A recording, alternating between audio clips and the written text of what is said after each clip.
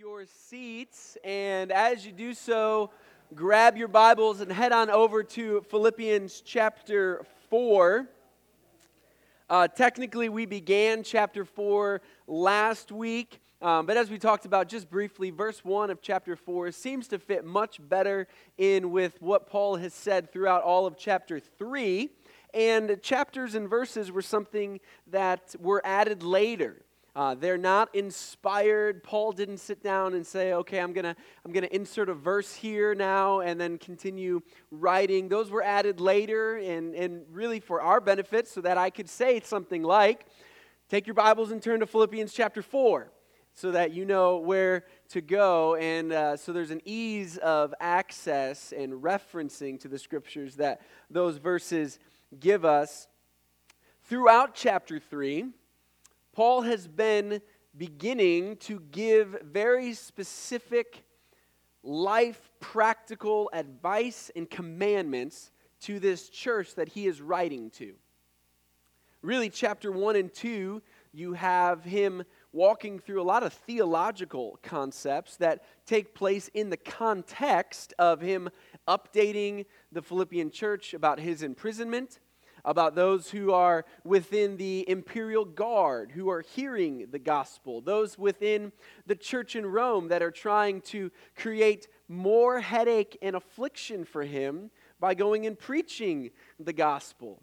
Paul gives them a command in chapter 1 to stand together, to strive together, to be fearless in the face of opposition. He then gives them the example of Christ, of what that looks like, and how we're supposed to consider others more significant than ourselves, to have a same mind as one another.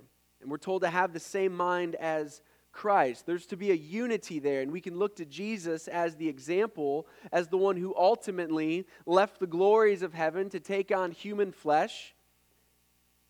And he considered himself and made himself nothing, considering the needs of others more significant than his own. And we get to the end of chapter 2, and Paul's telling them about Timothy and Epaphroditus and how those gentlemen are coming. And Timothy, he hopes to send soon, but Epaphroditus is coming right away. And we begin to shift then into chapter 3, where Paul tells them and gives them this warning. He says, look out for this group of people, which he identifies as dogs and evildoers and mutilators of the flesh. And in the beginning of chapter 3, before he gets to the command, he tells them to rejoice in the Lord and says, look, it's safe for me, it's easy for me to write this to you, and it is safe for you. Throughout the whole book of Philippians, he's been very, very concerned with this idea of joy, writing himself several different times about how he has joy, or in this situation, I will choose to rejoice. He's commanded them at times before. In chapter 2, verse 17, rejoice with me, be glad with me. And now he tells them, rejoice in the Lord. And then he says, watch out. Watch out for those who want to steal your joy. And he names a specific group of people and a specific theological error that this group of people were teaching. And they were teaching that you needed to do things in order for God to accept you. You needed to do things in order for God to love you. That your confidence was actually in your flesh, which is a way to say your confidence was in what you can do and what you've brought to the table. And so watch out for whomever it may be that wants to tell you that God loves you more because you're here this morning in church. That God would have loved you more if you had given another $100 when the plates went by. Watch out for those people, because those people have some tremendous theological errors that you need to be on guard against.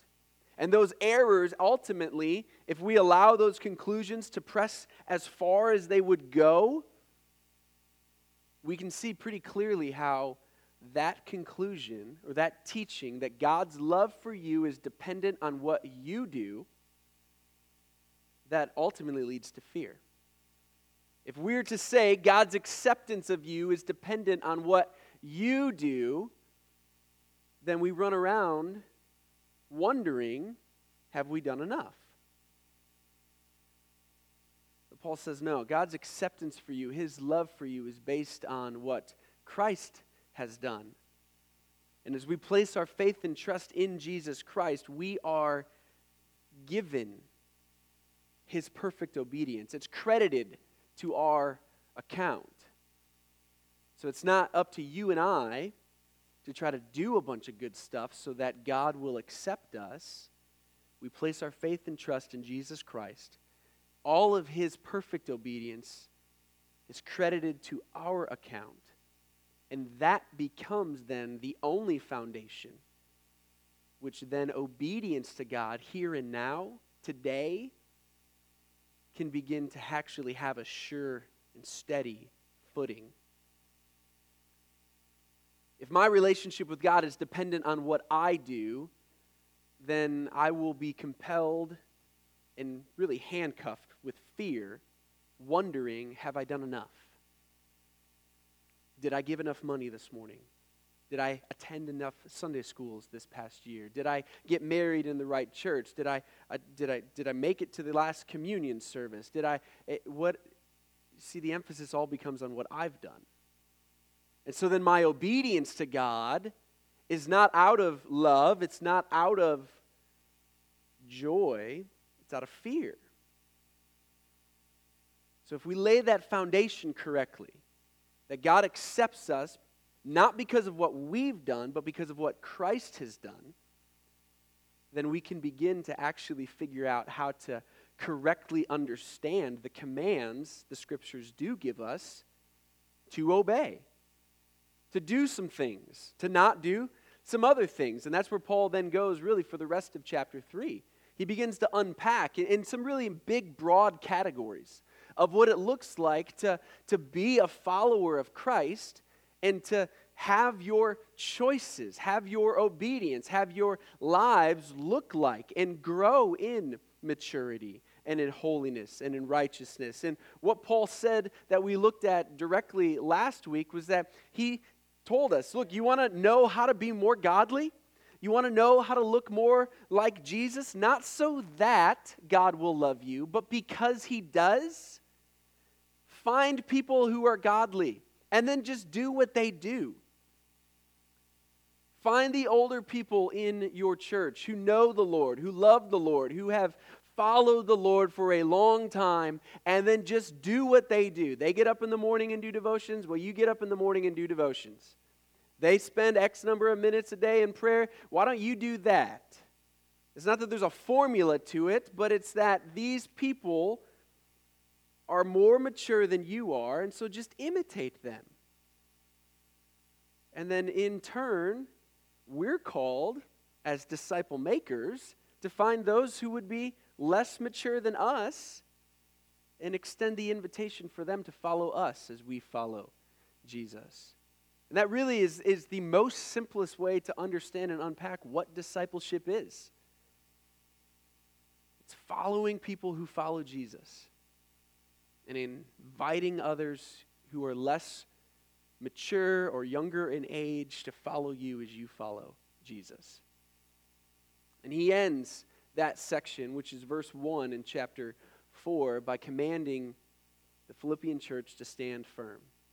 He began chapter 3 with a command to rejoice in the Lord. He then told them to be on guard for those who want to steal their joy by placing them under a yoke of fear, a yoke of slavery, that what they do depends and makes God love them more or less. It says, watch out for those who want to steal your joy by making your relationship with the Lord based on what you do. And he ends this section that we looked at last week by saying, stand firm in the Lord, having just told us that there are people who walk as enemies to the cross.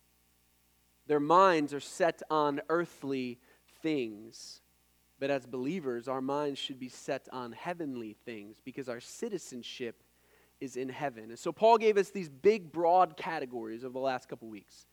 He's been telling us, this is how I want you to think about the process of growing in holiness, growing in righteousness, growing to look more like Jesus. I want you to think about that process in these big, broad categories. We threw out the big theological word sanctification to describe and give a title, a term to what that process is. It just means becoming more and more like Jesus. I look more like Jesus tomorrow than I did today, or Lord willing, I look more like Jesus today than I did yesterday. That's the process of sanctification.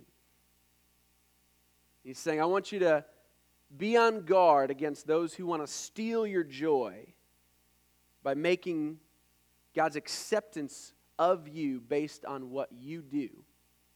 But I also want you to stand firm in the Lord in the midst of those, whether they be inside the church or out in our broader culture, who walk as enemies of the cross, who set their minds on earthly things, whose gods are their bellies, whose end is destruction, who glory in shame. So in the midst of that, stand firm. And Paul is going to go one layer deeper this morning as we get into chapter 4.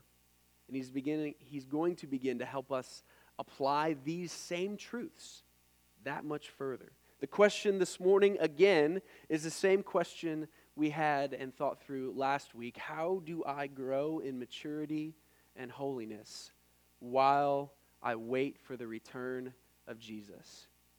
Last week, this is what Paul said. It was kind of some big categories. Imitate godly believers. Stand firm in the Lord. This morning, he's going to get a little bit more detailed in his explanation. Next week, he gets really detailed in his explanation. And quite frankly, next week is one of those passages which are really easy to understand and terribly difficult to figure out how to do. It will rub us if we let it. And it's supposed to. It'll be easy to understand and unpack, and it's an entirely different thing to live out. And so we're going to look at verses 2 to 7 this morning in chapter 4 and think through what it is that Paul is saying as he adds just that other layer of specific detail. We've not gotten real specific yet in answering this question, how do I grow in holiness and maturity here and now? We're going to get much more specific this morning, even more so next week.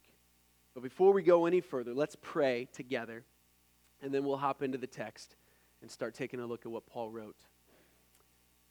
Well, God, we pray that you'd help us to answer that question of what it looks like to grow in holiness and maturity. God, would you grow our desire for that? God, would you make us that much more discontent with average, with good enough, with better than the next guy? God, would you help us to be dissatisfied with even the smallest areas of compromise? God, shine the spotlight on those areas. God, we pray that you'd help us to answer this question. How do we grow in holiness? How do we grow in maturity? How do we look more like Jesus tomorrow than we do today? God, we thank you that we make choices, we obey, but we do so on this foundational promise that the good work you began, you have promised and are faithful to complete. And so even this process of looking more like Christ tomorrow than we did today is one that you're working in. God, there's a tug and there's a struggle there to understand exactly what that looks like. But you told us earlier in this book that we are to work out our salvation with fear and trembling because it's you who works in us to will and to work for your good pleasure. So God, this morning, help us to know and understand and rightly conclude that as we talk about obedience, We're not doing any of these things so that you will love us more. But it's because you have accepted us, and you do because of what Christ has done, that we in turn respond. And we forget what lies ahead, or we forget what lies behind, and we strain for what lies ahead. And we pray this in Jesus' good name. Amen. Well, let's go to verse 2. We'll look at verses 2 and 3 into 4 a little bit. And there's really two big ideas that we're going to unpack here this morning. The first is found in verses 2 to 4. And there in verse 2, Paul begins and writes, I entreat Euodia and I entreat Syntyche to agree in the Lord. Yes, I ask you also, true companion, help these women who have labored side by side with me in the gospel, together with Clement and the rest of my fellow workers, whose names are in the book of life. Rejoice in the Lord always. Again, I will say, rejoice. So Paul begins with this command for this Philippian church and these two ladies in particular to do some things. And he writes to them, and Epaphroditus is going to carry this letter, the 800 some miles it was from Rome to Philippi, and he's going to return home to the Philippian church, and he's going to begin unfolding this letter. Now, whether Epaphroditus read the letter or not, we have no idea. More than likely, this letter would have been read all in one sitting. The church would have gotten together. Somebody would have read it, and they would have listened to what Paul had written to them. And I just wonder from a human standpoint, if Epaphroditus, say he was the reader, if maybe he was kind of a little worried how chapter 4, verse 2 would get received. Because Paul's going to name drop, and he calls out some ladies who are not agreeing. And his entreatment, his plead to them is that they would agree in the Lord. And he says, I entreat Euodia, and I entreat Syntyche. I plead with them to agree in the Lord. Now, we're not told what the nature of their disagreement was. I would submit to you that I don't believe it was of a gospel issue. Paul, earlier in chapter 3, at the beginning, verse 2 on following, he has no problems calling out the dogs, the mutilators of the flesh, the evildoers, those that want to preach and have a contrary gospel message, one that is, you're saved by your works. He has no problems identifying that group and saying, look out for them. These ladies aren't a part of that group. He has no problems earlier in chapter 1 where he talks about people within the church who were preaching the right gospel, but for the purpose of afflicting him. He has no problems articulating that issue, and these ladies aren't included in that issue either. And so I would submit to you that their disagreement was probably in regards to personal preferences, maybe convictions, personal convictions, but was not a gospel-centered disagreement.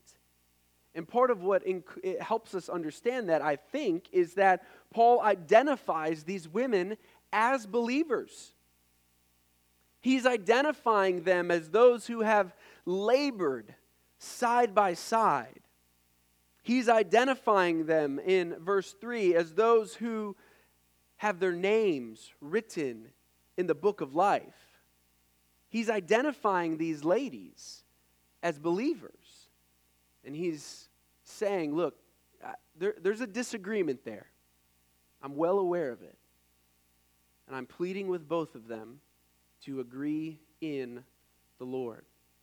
Now that phrase, agree in the Lord, is a significant phrase. I want to just break it down briefly for you. We'll look at the word in first, and then we're going to come back and look at agree second. All right, the word in. It's a word that communicates a focus. It communicates a grounding. It communicates a centering. It's a preposition that communicates your relationship with something else.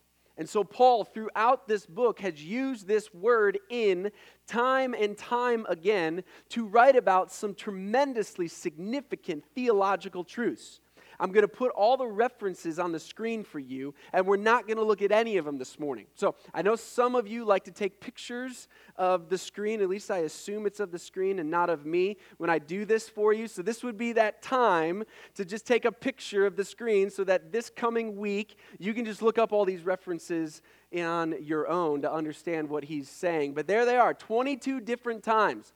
Paul uses this two-letter word, this preposition, in, and he's referring to something with a Christ-centered focus. He says, my imprisonment is in Christ Jesus.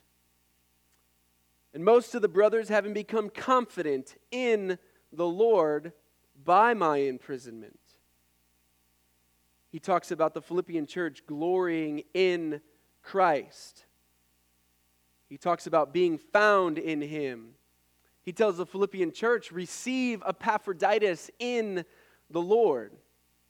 This word gets used time and time again to speak to and reference a centering, a focus, a grounding. And I think the idea is that because of who God is, because of the gospel, the good news of Jesus Christ, because of God's sovereignty, because of God's faithfulness, because of all of that, the totality of who He is, rejoice in the Lord. Stand firm in the Lord. That word in kind of takes everything about who God is and places it before us. And Paul writes, agree in the Lord. I want these women to agree in the Lord. I think most likely, as I said a minute ago, this is probably an agreement that they need to have that's in the realm of their convictions, personal opinions. The word agree is the same word Paul used in chapter 2, verse 2, where he tells them to have the same mind. The word same, it's the word agree. And these women are being called out by Paul to agree in the Lord. I think that phrase and how the word in functions is incredibly important because it helps us see that they may disagree about what the actual issue is, but they're able and they are mature enough to agree in the Lord. We try to unpack this in this way. There are some things that are called absolutes. There's some things called convictions. There's then another tier called opinions, preferences. Absolutes would be really the core doctrinal issues of the faith. Triune nature of God. The inspiration and inerrancy of the Scriptures. Jesus Christ taking on flesh, becoming incarnate. Jesus Christ being fully God. Jesus Christ coming back. The reality of heaven and hell. Salvation by grace alone, through faith alone, in Christ alone. Paul takes issue with some of those absolutes in the beginning of chapter 3 where he says, look out for the dogs.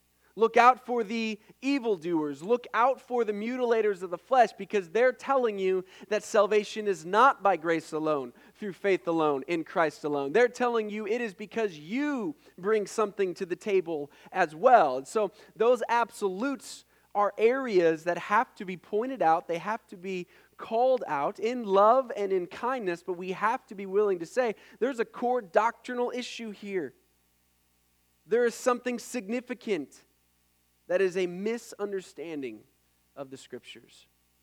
But then we get into convictions. And convictions is this realm that people who love the Lord can have differing convictions. And this is not an exhaustive list. But what we're called to do, I believe, is agree in the Lord. Some of these things on the list that I gave perhaps range in their level of significance. But let's just take baptism and communion. Here at Grace, we will actually see next Sunday Emma Gardner get baptized. She's going to go forward 3 times, 3 different times under the water. If you've been to a Baptist church, they probably go 1 time backwards. And we'll both do it in the name of the Father, the Son, and the Holy Spirit. They have their convictions in regards to why it's 1 time backwards. We have our convictions in regards to why it's 3 times forward. But both of us are going to celebrate what each other do because it's a believer's baptism. It is, in next week's example, Emma Gardner declaring her faith in Jesus Christ and her willingness to follow him. And so we can disagree. We can agree in the Lord and yet have a different conviction.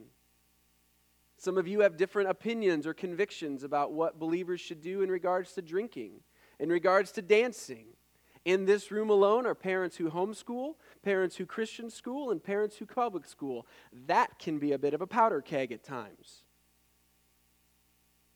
The classic church example is we argued and split the church over the color of the carpet. Let's agree in the Lord. How about political affiliation? Republican, Democrat? Tell you what matters more is, are they a Christian? Now, step in and have the conversation. Engage on the issues. But at the end of the day, what unites you in Christ is far greater than what distinguishes you between red or blue. How about how you define a purpose of an elder board? Whether women can be deacons or not. Those are just ideas, perhaps. Parenting styles could make the list. Do we immunize or not? What type of instruments should be played on the platform on a Sunday morning? Which Bible translations should we use? And this one's really funny for me. I've joked before. I preach out of the ESV, the Everyone Should version, and again, I know I got to be super careful with that because I'll joke about what I really actually don't mean. But it's really strange. I feel like a friend connection with people who use the ESV, even if I don't know them. And I was telling Carrie about this the other day. We were at a place where we saw there was an ESV Bible there, and I felt this connection to this person, and it was the strangest thing. And it is like, okay, well, I got to make sure that doesn't get overblown because there are those that would say, KJV only and anything else is of the devil. And that's certainly not where I'm at in regards to the ESV. But we got to be careful with that. Where I stand on that is get a Bible translation you can understand and read that one. And let's do that. But, if you want the Everyone Should version, you can pick one of those up at your local Christian bookstore as well. Here's Paul's point. That our unity in Christ demands a civility to each other because our citizenship is in heaven. And what unites us is greater than what distinguishes us.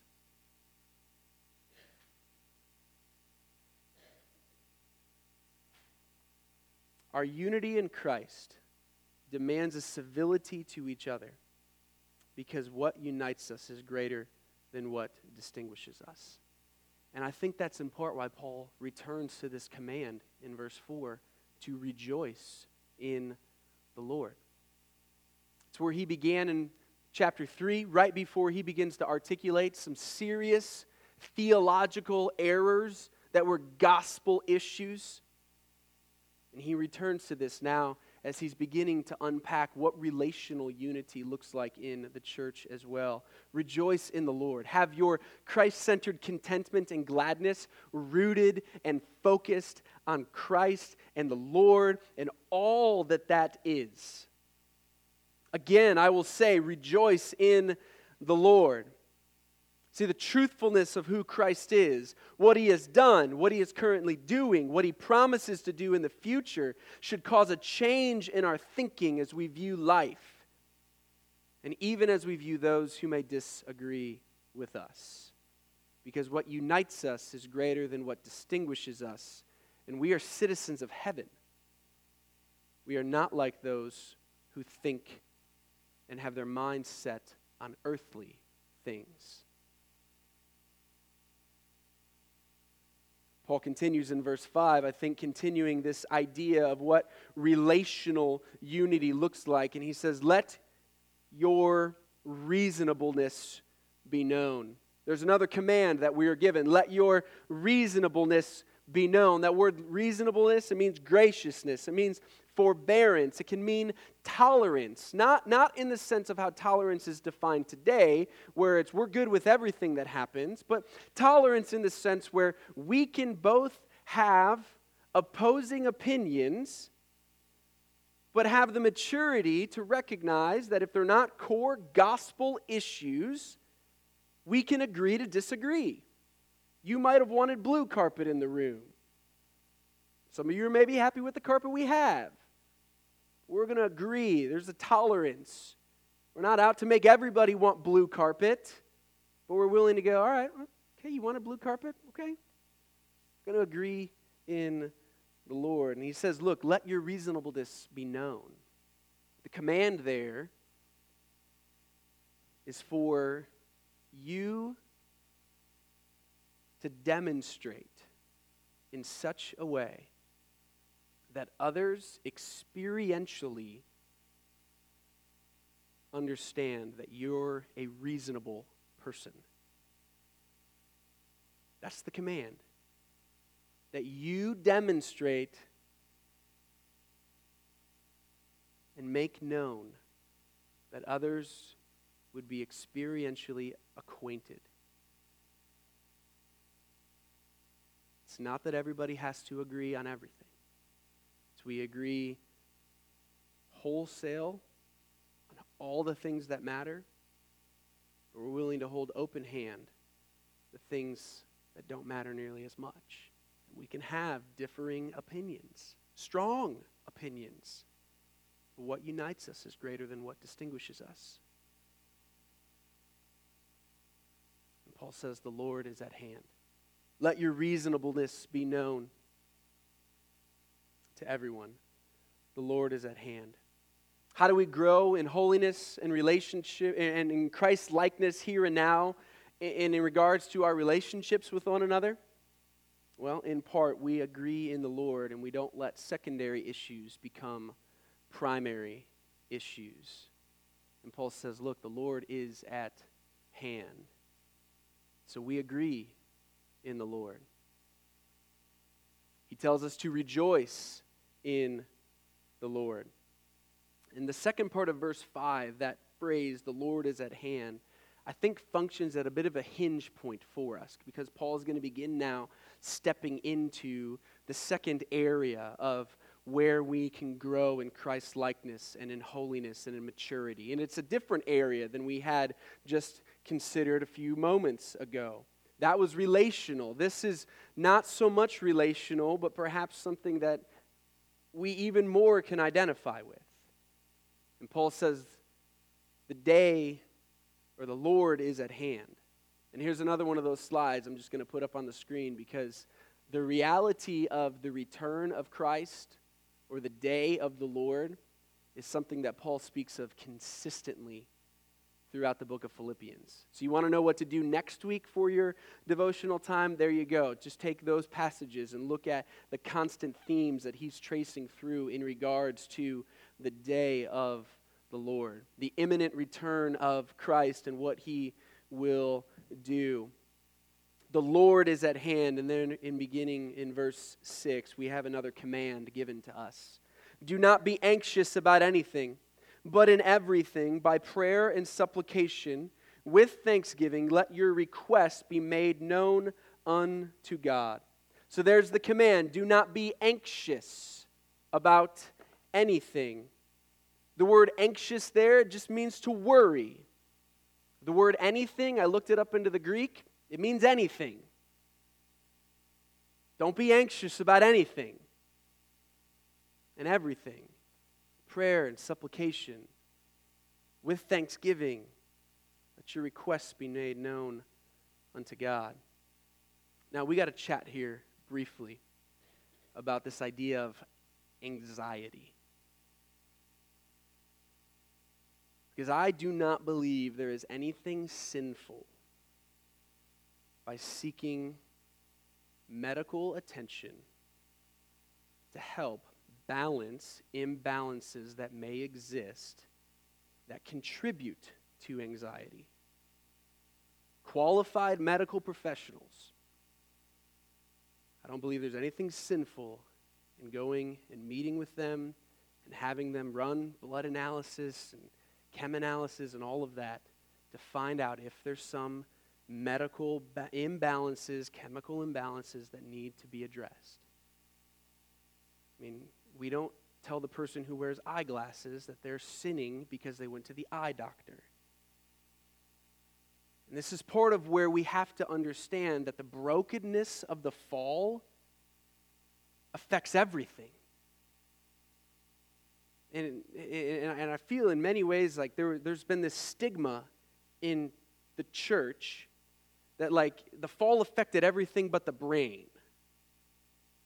And so if you just were more mentally tough, you wouldn't struggle in that way. And I think that's nonsense. Again, we wouldn't tell the person who wears eyeglasses if their eyes were just a little stronger. It's foolishness to apply that argument through other things. You broke your arm, well, just think good things. And your arm, really? The brokenness of the fall, I believe, has affected and touched more than we can get our minds wrapped around and our comprehension wrapped around. And so if there exist those imbalances which are contributing to that, I'm going to tell you what Carrie and I did for our son Tobin. We took him to the eye doctor, got him glasses, because God's in his common grace has used men and women and gifted men and women in such a way that they are able to understand the human body and they can begin to address some of these things. Now, we cannot conclude that all that's lacking is the right balance of chemicals. Because the command is to rejoice, or the command is to not be anxious. And even those who may not struggle with the imbalance of certain chemicals in their brain are still commanded to not be anxious. Don't be anxious for anything, but in everything, by prayer, supplication, let your requests be made known unto God. It's everything that we're supposed to pray for. One pastor wrote this, and I thought it was super helpful. Biblical faith sees prayer as an action of confidence, not a last resort, but an open-handed, passionate, and persistent integration of human hopes and fears into the purposes of God. What does that mean? We pray because the Lord's at hand. We pray because of the truth of the gospel and what God has promised to do. We pray because He's promised to finish the good work that He has begun. Biblical faith sees prayer as an action of confidence. God, I know you're going to do something. I know the good work that you began, you are faithful to complete it at the day of Christ Jesus. God, I know that I'm awaiting a Savior from heaven who's going to transform my lowly body to be like your glorious body. God, I pray because I know you are at hand. God, I pray because all the promises of you are found and find their yes in Christ. That's why we pray. And we do so with confidence because of who God is. And we do so in asking Him to move and to work. And we do so with supplication. We do so with thanksgiving. And with thanksgiving, we make our requests known unto God. That idea of thanksgiving is a tremendous one. Because thanksgiving And to be thankful means that you've recognized that you have a dependency that's been met. Let's play it out this way. Helpful analogy, maybe. All right, I've got 2 working vehicles. Both my car and my van, they're working great right now. If you came up to me after the service and said, I'd like to give you my car. I don't need your car. I've got 2 working cars. Both have heated seats. It's wonderful. And we actually have an expression in our English language to kind of help us navigate that moment, right? We say, well, thanks, but no thanks. I appreciate the gesture. I appreciate the offer, but it's not really needed. And so thank you, but no thank you. I don't need your vehicle. But what if our van got totaled later today? Or I walk outside and it's a tree fell on it or something. Well, now I'm dependent. I've got a need. You came up after the service, say, you can have my van. Well, it's a whole different ballgame. Because there's a need now that you've met.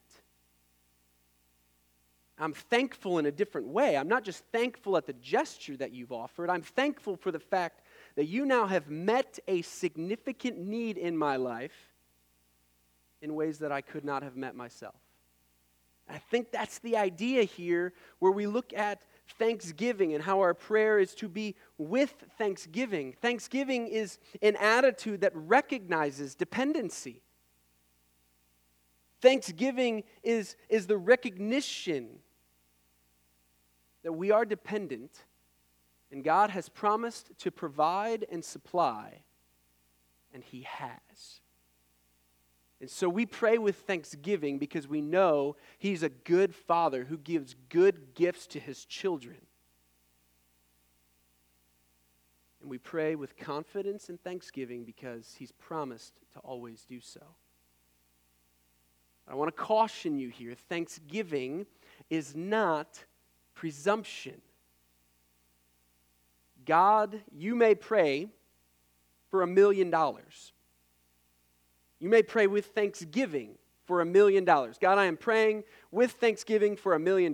That would solve all of our financial worries. I would no longer have any financial anxiety if you just gave me $1 million, and I'm going to do so and pray so with thanksgiving because I know that you've promised to do all of those things.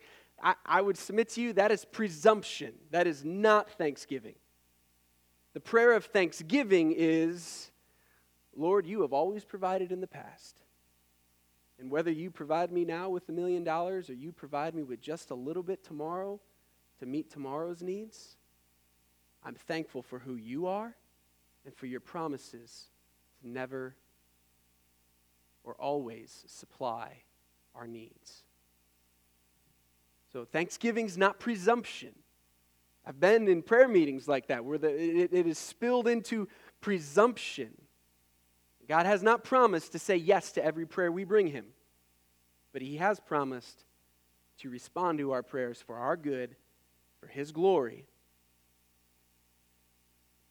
And with thanksgiving, we're to make our requests known unto God. We're to submit our requests. We're to tell Him our requests.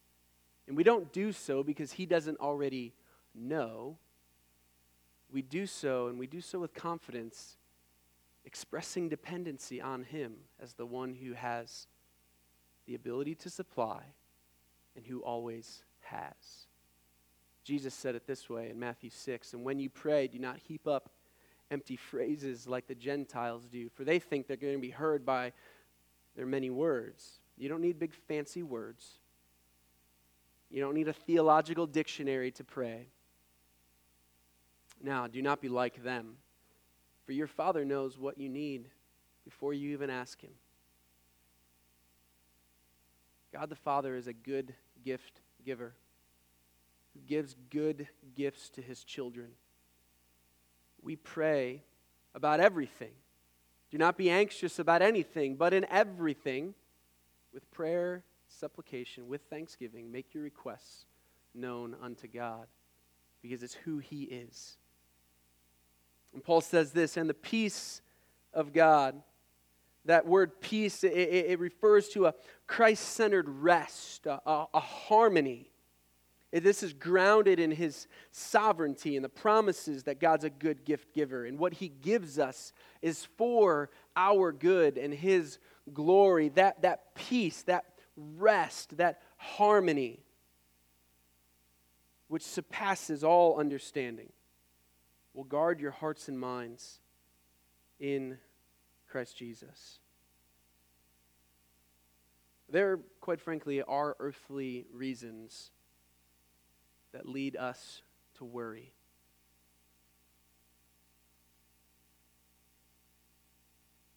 But we're commanded to not worry because of who God is. And we're not promised to know every single answer. We're not promised that everything that we request will be rubber stamped yes the way we want. But we're commanded to not worry because of who He is and what He has promised to do. We're to set our minds on heavenly things.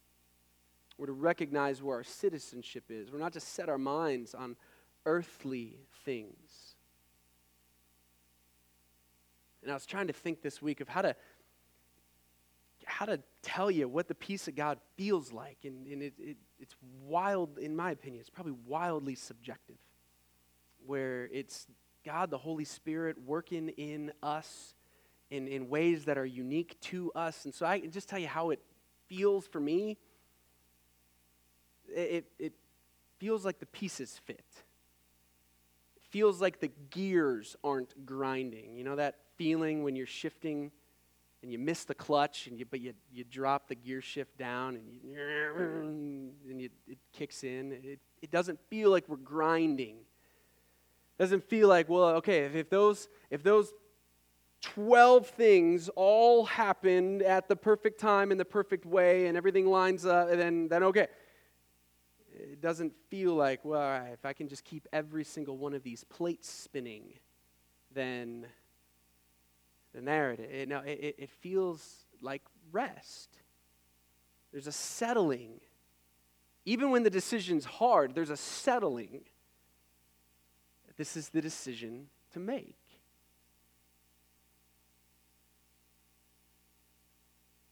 It may feel different for you.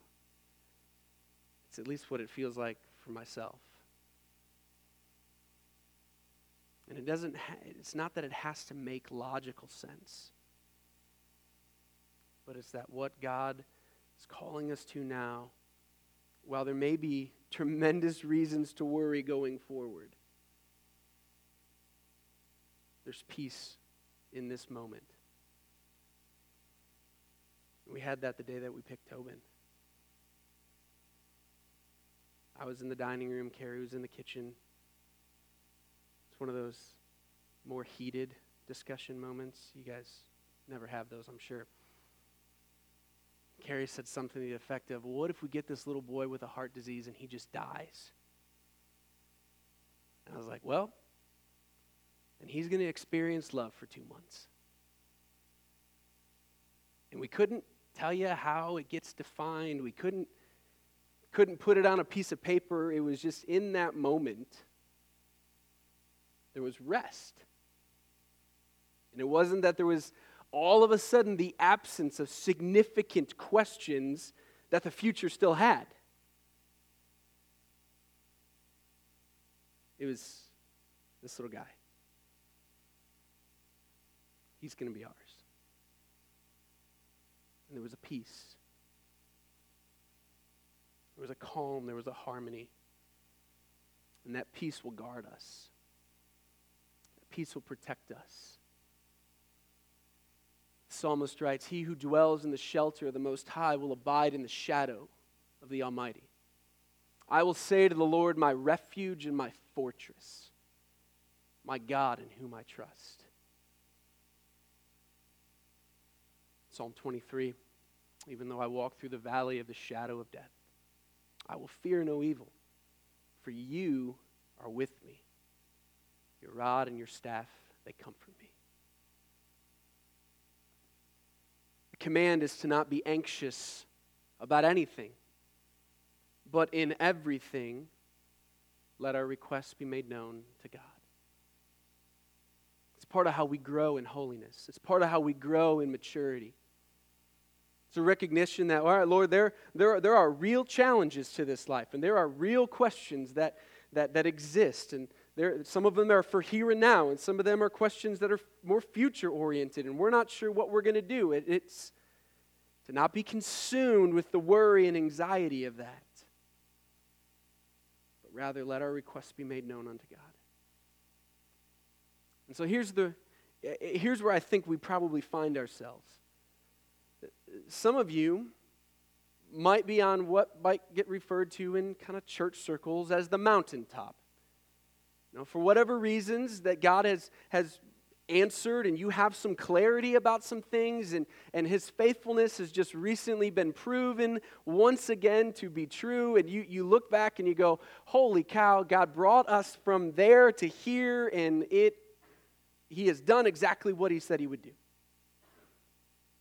And others of you might be in the valley. You might not know when you're going to get out. You might not know what lies on the other side. There exists real significant questions. And here's what I want to do. Because this peace of God guards our hearts and minds in Christ Jesus.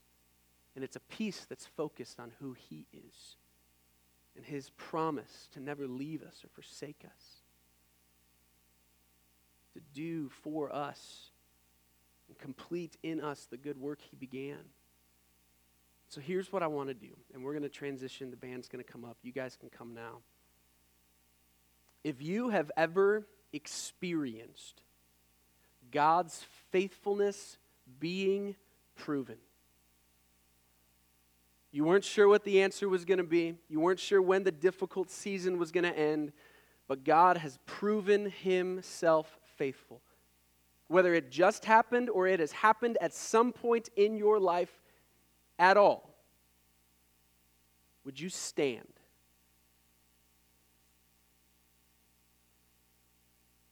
Here's what I want you to do. I want you to look around. Because if you're on a mountaintop and there's a valley coming someday, you've got a whole room of people that will tell you He's faithful.